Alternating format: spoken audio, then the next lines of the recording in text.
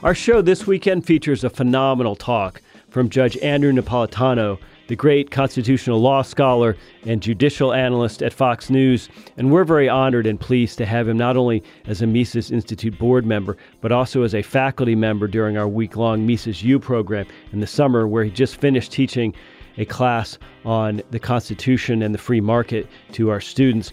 But he also gave a talk that week, a really excellent talk on the First Amendment and what it really means and how it interacts with the rest of the Constitution. So if you like Judge Andrew Napolitano or you're interested in the First Amendment, stay tuned for a great talk. The class that I will be teaching this week is the Constitution and the Free Market. And in that class, we will examine the four parts of the Constitution that have been grossly exaggerated by the Congress, by the various presidents, and by the courts. And those are the areas that permit the Congress to interfere with the free market: the Commerce Clause, the spending power, the taxing power, and the Contracts Clause. But tonight, we will discuss something, a very simple declaratory statement in the Constitution, and how it came about and what it means today. This is, of course, from the First Amendment. And most of you know this line, just like you know all men are created equal and endowed by their Creator with certain inalienable rights, and among these are life, liberty, and the pursuit of happiness. Jefferson and the Declaration of Independence. This is Madison in the First Amendment. Congress shall make no law abridging the freedom of speech. A simple declaratory statement. And I often start by asking what I candidly confess is a trick question, and that is, which is the most important word up there? Now, when I ask this to law students who've already studied the First Amendment, most of them will say, well, it's got to be freedom. Some will say, well, it must be speech. Well, what the heck is left? It's got to be Congress. So right there is the most important word up there, the freedom of speech. Why is that so important? Well, that makes known to posterity the view of the framers that the freedom of speech preceded the Congress. It came from some source other than the Congress. This declaratory statement is what we call a negative right. It guarantees you, if the guarantee were worth the paper it was written on, it guarantees you that Congress will not interfere with the freedom of speech. It doesn't say Congress shall grant freedom of speech. It doesn't say Congress shall create freedom of speech. It says Congress shall make no law abridging the freedom of speech, implying that the freedom of speech comes from somewhere other than the Congress. So where does it come from? So I'm writing down NL for natural law tradition. I'm writing down PS for positivism. This is the enemy. And I'm writing down NAP, not because it's the first syllable of my last name, but because it stands for the non-aggression principle. So the little bit of history here. This is an amendment to the Constitution. This is not in the Constitution. This was not in the Constitution when it was ratified by the ratifying conventions in the 13 states in 1788 and 1789. But it was pretty much promised by the people who wrote the Constitution. The Constitution was written in secret in the summer of 1787 in Philadelphia. James Madison kept the notes, and James Madison was the scrivener, and much of James Madison's language found its way into the Constitution. The Constitution is ratified with the idea that there will be added some amendments to it which will protect individual rights from interference by the federal government. So that's why this says Congress. It doesn't say the states shall make no law. It doesn't say the president shall make no law. It doesn't say the courts shall make no law. It says Congress shall make no law. Because the fear of Madison and Jefferson was that Congress would get out of control. So now George Washington is the president of the United States, and James Madison, known as Little Jimmy. I would like to stand next to Little Jimmy. He was about 4'8". Even I would look like a basketball player next to Little Jimmy. Little Jimmy was a congressman from Virginia who was the chairman of the committee assigned, imagine this, to write the first 10 amendments to the Constitution of the United States.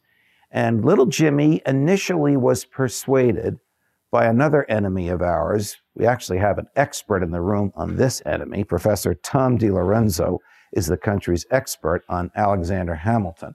Hamilton persuaded little Jimmy that we didn't need amendments to the Constitution. Could you imagine the government interfering with fundamental liberties after that war we just fought against the king? It's not going to happen. Wait a minute, didn't you want George Washington to become a king? Well, yeah, right. Didn't you want him to serve for the rest of his life? Yeah, all right. Didn't you want some central bank that was going to regulate all economic activity unaccountable to enrich itself? Well, yeah, all right, but we don't need these amendments to the Constitution. Thomas Jefferson persuaded Madison that we did. And the actual language that survives into the First Amendment was suggested to Madison by Jefferson. So Madison and the Committee of the House of Representatives originally proposed 12 amendments to the Constitution. They were abbreviated down to 10. And those 10 are commonly referred to as the Bill of Rights. They all contain negative rights. That is, they all restrain the government. They don't grant you anything. They presume, here it is, they presume that the right exists. They deny the government the ability to interfere with the right. Now, presuming that the right exists gives rise to the following question. Where does it come from? Positivism, which is a theory of law that says the law means whatever the lawgiver says it means, stands for the proposition that in a free society, the majority decides what rights are. And the majority can command the government to refrain from interfering with rights or permit the government to interfere with them.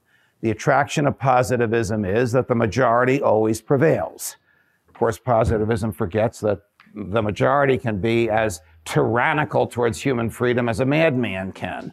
But positivism would argue that the most important word in here is Congress, because under the positivist theory of law, Congress can write any law, regulate any behavior, tax any event, so long as it follows its own internal procedures, and so long as it does it in a lawful manner. Stated differently, there would be no liberty whatsoever if the positivists had their way. Under the non-aggression principle, with which most of you are undoubtedly familiar, the freedom of speech derives from the private ownership of property. You can stand on your own property and say whatever you want. If you own a printing press or a printer, it's yours. You can do with it whatever you want, and the government can't interfere with it.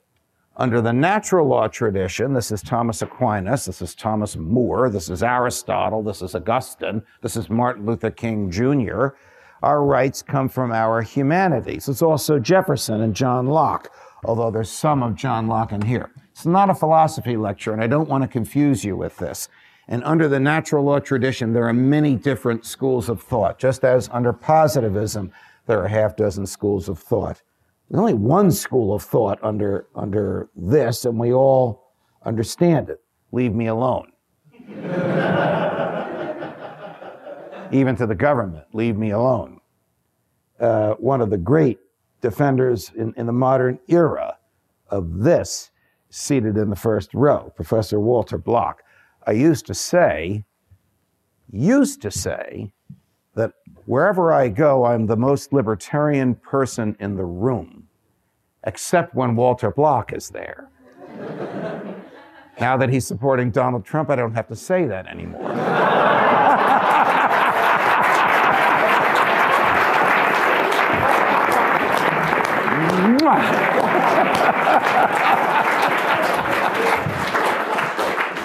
All right, back to this.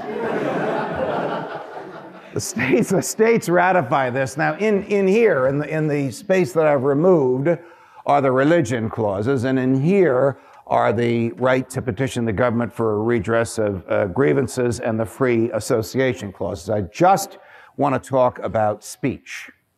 So this is the language that survives today. The presence of "the" makes it clear that the framers understood from the natural law tradition that the freedom pre-existed the government and came from our humanity. Jefferson made this argument in the Declaration of Independence. I recited the language for you a few minutes ago. And it's the iconic phrase, all men are created equal and endowed by their creator. You don't have to believe in God to accept natural law theory, though much of it is Catholic in origin, and endowed by their creator with certain inalienable rights. And among these is life, liberty, and the pursuit of happiness. Endowed by their creator and inalienable rights is sufficient language for us to argue that the country accepted natural law tradition at its birth, and that this is a manifestation of it. The fact that the framers understood that the freedom of speech pre-existed the Congress and the government that they were creating. So now we ask a question. If the states which ratified this ratified another amendment rescinding it, would we still have the freedom of speech? And the answer to that is it depends upon which of these theories you accept. If you accept the non-aggression principle, you'd have the freedom of speech on property that you owned. If you accept positivism, there would be no freedom of speech, because under positivism, the law is whatever the lawgiver says it is. There is no restraint on the lawgiver. There is no natural restraint on the lawgiver. There's no higher law restraint on the lawgiver under positivism. So under positivism, which is what almost everyone in the government today embraces, even though they have taken an oath to uphold the Constitution, they all embrace positivism because they all believe that the government can write any law and regulate any behavior and tax any event. But under positivism, if an amendment were ratified that rescinded the First Amendment, then there would be no freedom of speech. Under natural law, of course, this whole thing is irrelevant because we have the freedom of speech that comes from our humanity. Under one of these natural law traditions, if the First Amendment were rescinded, the government would collapse, because under one of these natural law traditions, and again, there are a half dozen of them, if you remove an essential feature for which we came together as a society and agreed on a government, namely protecting the freedom of speech, then the government is no longer one of moral relevance and cannot command any obedience or write any laws. All of this, of course, has expanded. This is the rare area of the Constitution that has actually gotten a little better with the passage of time.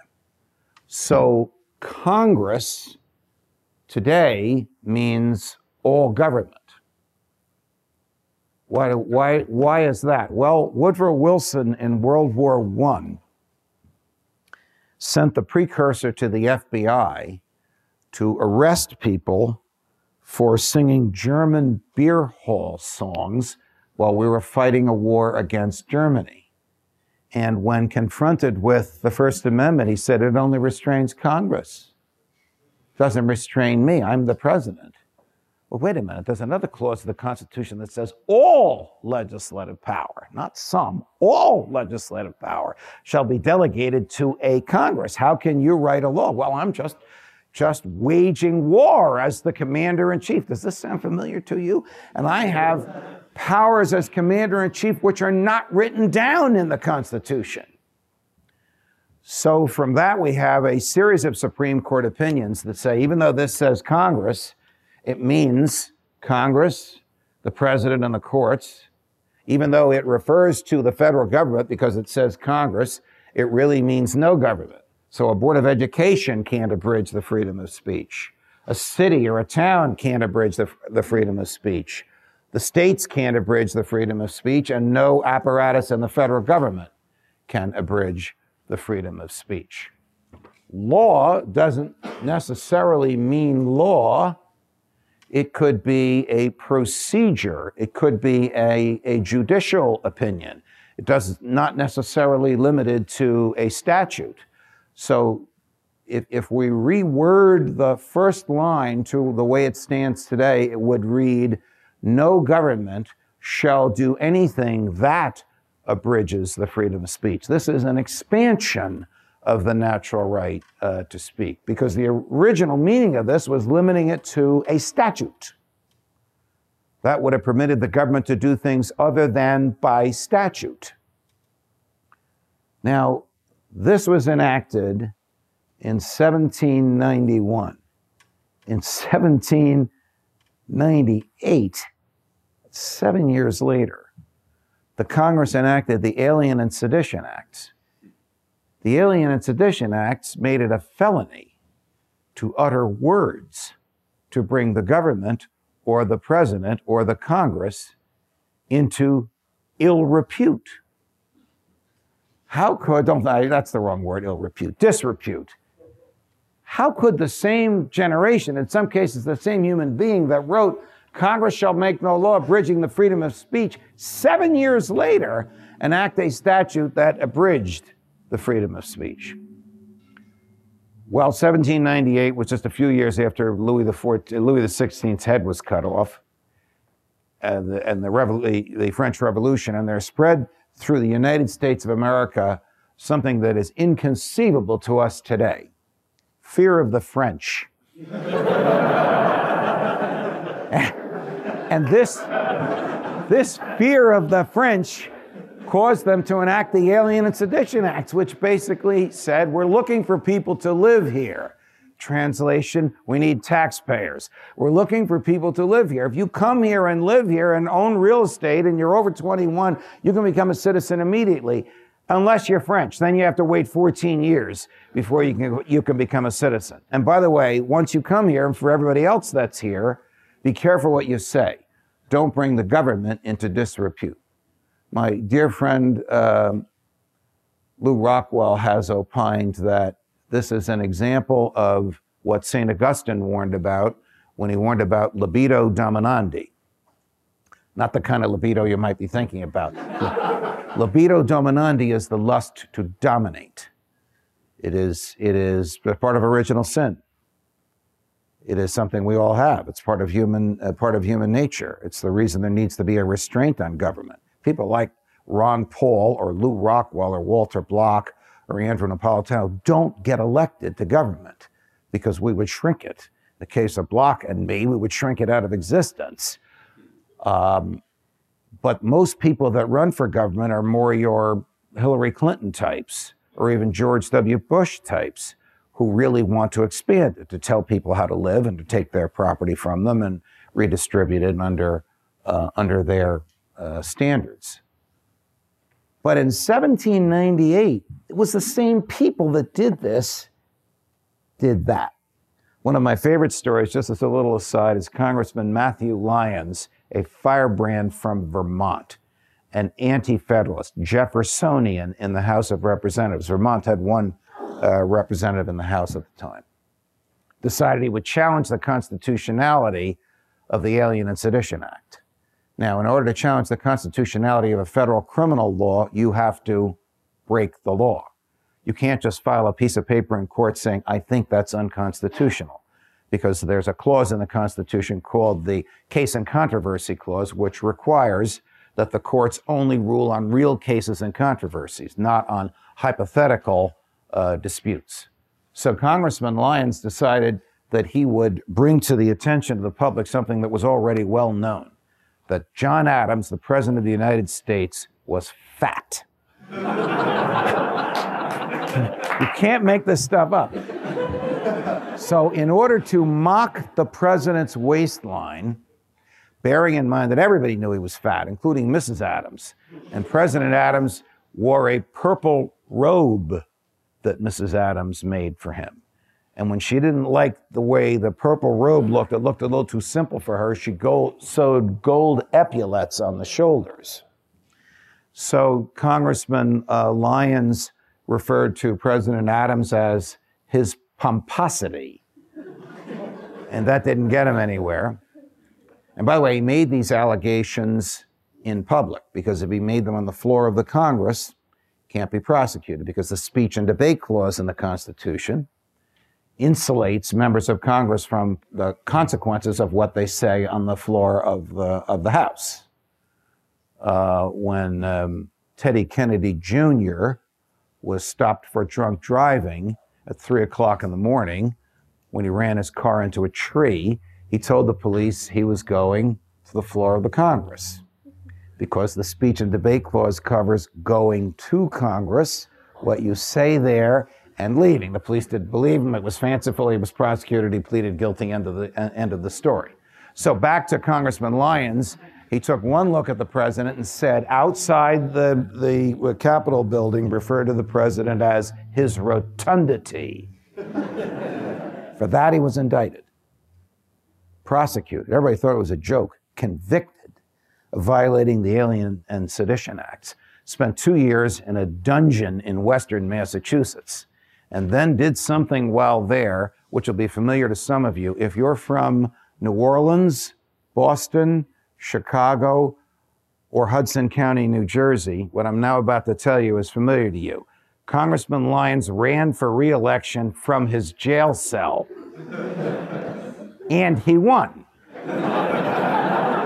When he got back to Washington, he was expecting that his rotundity would still be in the White House. Instead, the tall, thin, elegant, freedom-loving, raven-haired Thomas Jefferson was in the White House, who promptly pardoned Congressman Lyons so that he could serve in the House of Representatives. And Jefferson, of course, declined to enforce the Alien and Sedition Acts, and there wasn't an Alien and Sedition Act by the time Jefferson was president, because when Jefferson defeated Adams, the Federalists who controlled the Congress, who enacted the Alien and Sedition Act, quickly repealed it for fear that Jefferson might use it on them. Forgetting that Jefferson, of course, had condemned it and said he would never prosecute anybody under it. He pardoned the people who had been convicted under it, and he returned all the fines that the people had paid. Abridging the freedom of speech. What is meant by speech? We get back to this now.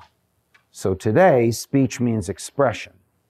You can think of all the ways that you can express an idea without actually using language. This has been expanded, obviously, to include that. But it has also been expanded to include the opposite of speech. What would be an example of the opposite of speech? When Thomas More was charged with treason and he chose to defend himself, the act of treason was the refusal to consent that the king, Henry VIII, was the head of the church on earth. And he made these famous lines to the jury. Some men say the earth is round, and some men say it is flat. This is in 1535, so this issue of roundness or flatness is current at the time.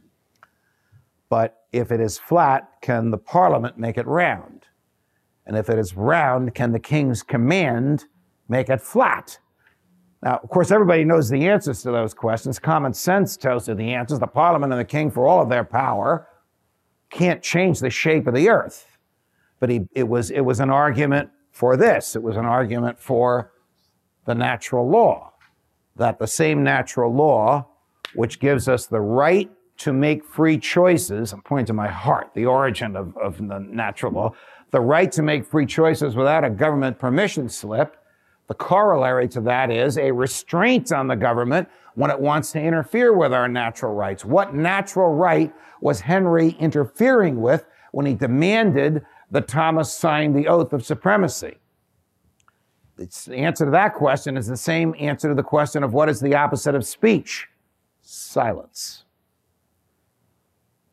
So Congress shall make no law abridging the freedom of speech. Not only says you can say what you want, it also says that the government cannot force you to speak because you have a natural right to remain silent. Of course, this natural right was violated in Thomas's case and Thomas More's case, and in the case of thousands of others who were butchered by Henry because they too refused to sign the oath of supremacy. This is very important today, the right to silence and the right to free speech, because the government will sometimes do things to chill speech, to give you second thoughts before you express yourself. Now, I often, when I give these talks, where my jacket is, my iPhone's in the pocket, I don't have to take it out, you all know what an iPhone looks like here. So I often hold up, may I, Ricardo? Yeah. Okay, I'll hold up my iPhone, and I say I want everybody to turn their iPhone on, even though today, of course, you can't turn it off. Turn it on, because I want President Obama and the NSA to hear everything I'm about to say. Everybody laughs. But today, of course, it's not a joke, because whether it's on or off, that is, whether the screen is dark or not, it is still a recording device, which will record a reasonable distance from its location, whatever it hears, and will also tell the government wherever you go. So, if you know the government is going to hear whatever you say, will you think twice? Thank you, Ricardo. Will you think twice about saying it? That's called chilling. Government behavior, on its face neutral, intended to give you pause before you talk about or criticize the government. That is unconstitutional. That is subsumed in this as well. So you can see how this has expanded substantially from the simple declaratory statement, Congress shall make no law abridging the freedom of speech. This means all government. This means do anything using the power of the government. This means that we are wedded to this, that this freedom either comes from here, from our natural right, from our ability to make free choices without seeking a government permission slip, and this is only one of them. This is just speech. In this amendment, there are 4 others that are in the same category, and the other amendments proceeding down. What follows this amendment? The Second Amendment, which is the right to keep and bear arms, which is, of course, not the right to shoot deer, it's the right to shoot tyrants when they take over the government. The Third Amendment, which is the right to keep the government out of your property when they want to use it for military purposes. They have to have your express permission. The Fourth Amendment, the quintessentially American one, which Justice Brandeis called the right to be let alone. The right to say to the government, that's my threshold, stay the blank out. All of these rights are negative rights. That is, they prevent the government from interfering with a pre-existing liberty. Pre-existing because it comes from our humanity, pre-existing because it's on our property. 3 essential elements for property. If one of these is missing, it's not private property. The right to use to its highest and best use. The right to alienate, lease, mortgage, sell. And here's my favorite, the right to exclude. The right to say to anybody, including the government, you can't come on this property. This, of course, forms the basis for our rights as well, because if private property is truly private, if we truly own it, then we can keep anybody off it, including the government.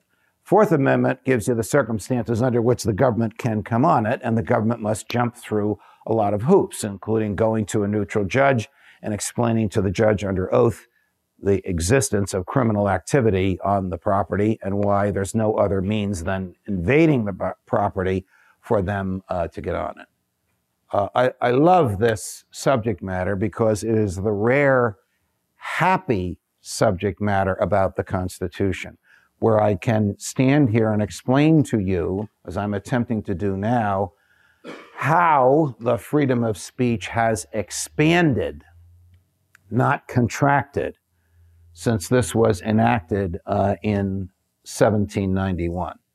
But don't get your hopes up, because this is the only one of these rights that has expanded far beyond how it was understood in 1791. And I will also tell you that this Congress was initially interpreted literally, not only by Woodrow Wilson during World War I, but even in the Washington, Adams, Jefferson, Madison, Monroe years, so that the states could make laws abridging the freedom of speech rather than the Congress. This didn't expand in its meaning until 1868, when the post-Civil War amendments came down and were ratified, and the courts began interpreting them, and then they began this expansive interpretation of the entire meaning of the phrase. So now, if I were to say, if the states ratified an amendment nullifying the First Amendment, do we still have the freedom of speech? You can give a mature answer. The answer is, if you accept the theory under which the government was initially formed in the Declaration of Independence, yes, we would still have the freedom of speech. If you accept what has become of our government, which is that the majority rules, unrestrained, write any law, regulate any behavior, tax any event, then there would be no freedom of speech. And of course, these two, natural law and non-aggression principles, are sisters or cousins because they frequently end up in the same place. The government, of course, tries to make this appear attractive. And its attraction is, the argument goes something like this. We're a democracy. And we all sink or swim together. I'm making the government's argument. It's not something I believe. And in a democracy, the majority rules and the minority goes along with it. And it is beautiful that we can always change our leaders and change our laws by majority rule. And therefore, we're going to have absolute majority rule. Why should we be governed by the dead hand of white landowners that lived in this era, 1791 to 1798, when we have contemporary problems today that they couldn't have imagined? It's the same type of argument that was made when the Patriot Act was enacted, the most abominable piece of legislation ever enacted by Congress since the Alien and Sedition Acts. Patriot Act, pure positivism, permitted FBI agents to write their own search warrants, even though the Fourth Amendment requires that only judges can issue search warrants based upon probable cause. And the Patriot Act made it a crime to tell anyone that you received an FBI agent-written search warrant. So 2 FBI agents walk into a library in Bridgeport, Connecticut. I know this sounds like a joke. 2 guys walk into a bar and one of them has a duck under his arm. That's the opening line of the joke. This is 2 FBI agents walk into a library in Bridgeport, Connecticut, and one of them has a self-written search warrant under the arm. What do I mean by self-written search warrant? The one who had it under his arm received authority from the other one to search the library. Why do they even bother having 2 of them? Why not just let one of them do what they want? They presented this self-written search warrant to a volunteer librarian who was 86 years old and partially deaf. These FBI agents were in their 30s. She says to him, "Who the hell are you? What do you want?" "I have the search warrant. You're not allowed to tell anybody about it." "What?" She hands the search warrant to her 75-year-old assistant, and they try and figure out what it means. Whereupon the 2 of them are arrested for violating the clause of the Patriot Act that prohibits speech, that prohibits telling anyone meaning anyone, your colleague, your spouse, your priest in confessional, your lawyer in her or his office, even a judge in a public courtroom. By the way, they were at the library to see who had taken out certain books. So let me get this straight. It's a government library. The government owns the shelves. The government bought the books. There can be something wrong or of interest to the FBI. Who took these books out? Yes, according to the Patriot Act. 2 years later, we're in a federal courtroom in Bridgeport, Connecticut, And a very courageous federal judge calls the defense counsel and the prosecutors in the day before the trial, and she says to them, "You still want to prosecute these two people? This one is 88 and the other one is 78. You still want to prosecute them?" "Yes." "Okay, I'm about to declare the Patriot Act unconstitutional. Do you still want to prosecute them?" "We have to call Washington." Call Washington, come back the next day, and the government withdraws the indictment. But before she let them withdraw the indictment, because once they did, there'd be no case or controversy, she would lose jurisdiction. Before she let them withdraw the indictment, she filed this opinion declaring the Patriot Act unconstitutional, at least that portion of it, which makes it a crime to speak. So what does the government do? Did the government appeal that? Oh, no. The government didn't appeal it because they knew they'd lose that appeal. And instead of just having one single federal judge in Bridgeport, Connecticut, saying you can't punish speech, particularly speech about the government, particularly speech about a document the government has handed you, if the Second Circuit upheld that, then that would have been the law in the whole North or Mid-Atlantic states of the United States. And if the Supreme Court ever upheld it, it would be the law of the land, and the Patriot Act would be gone. So rather than appealing this decision, they just don't use it in Connecticut. They continue to act as if it doesn't exist, and they continue to warn you. We are giving you, they don't call it a self-written search warrant, they call it a national security letter, Read 1984. George Orwell was so prescient about the meaning of words. I am handing you a national security letter and warning you, if you tell anybody about this, you're facing 5 years in a federal prison. Never mind, you'll be indicted and tried, you can elevate a defense. No, you're going to go to jail for 5 years. Does the FBI still say that? Yes, they do. Except in Connecticut, because they might end up before this same federal judge. When a federal trial judge issues an opinion, other federal trial judges are not required to abide by it because they're of the same level. But if a federal appeals court issues the decision, then all the trial judges that are subject to that appeals court have to follow it. So they have lists of judges that they're trying to avoid because they know that these judges think like you and I do, that the Constitution really means what it says.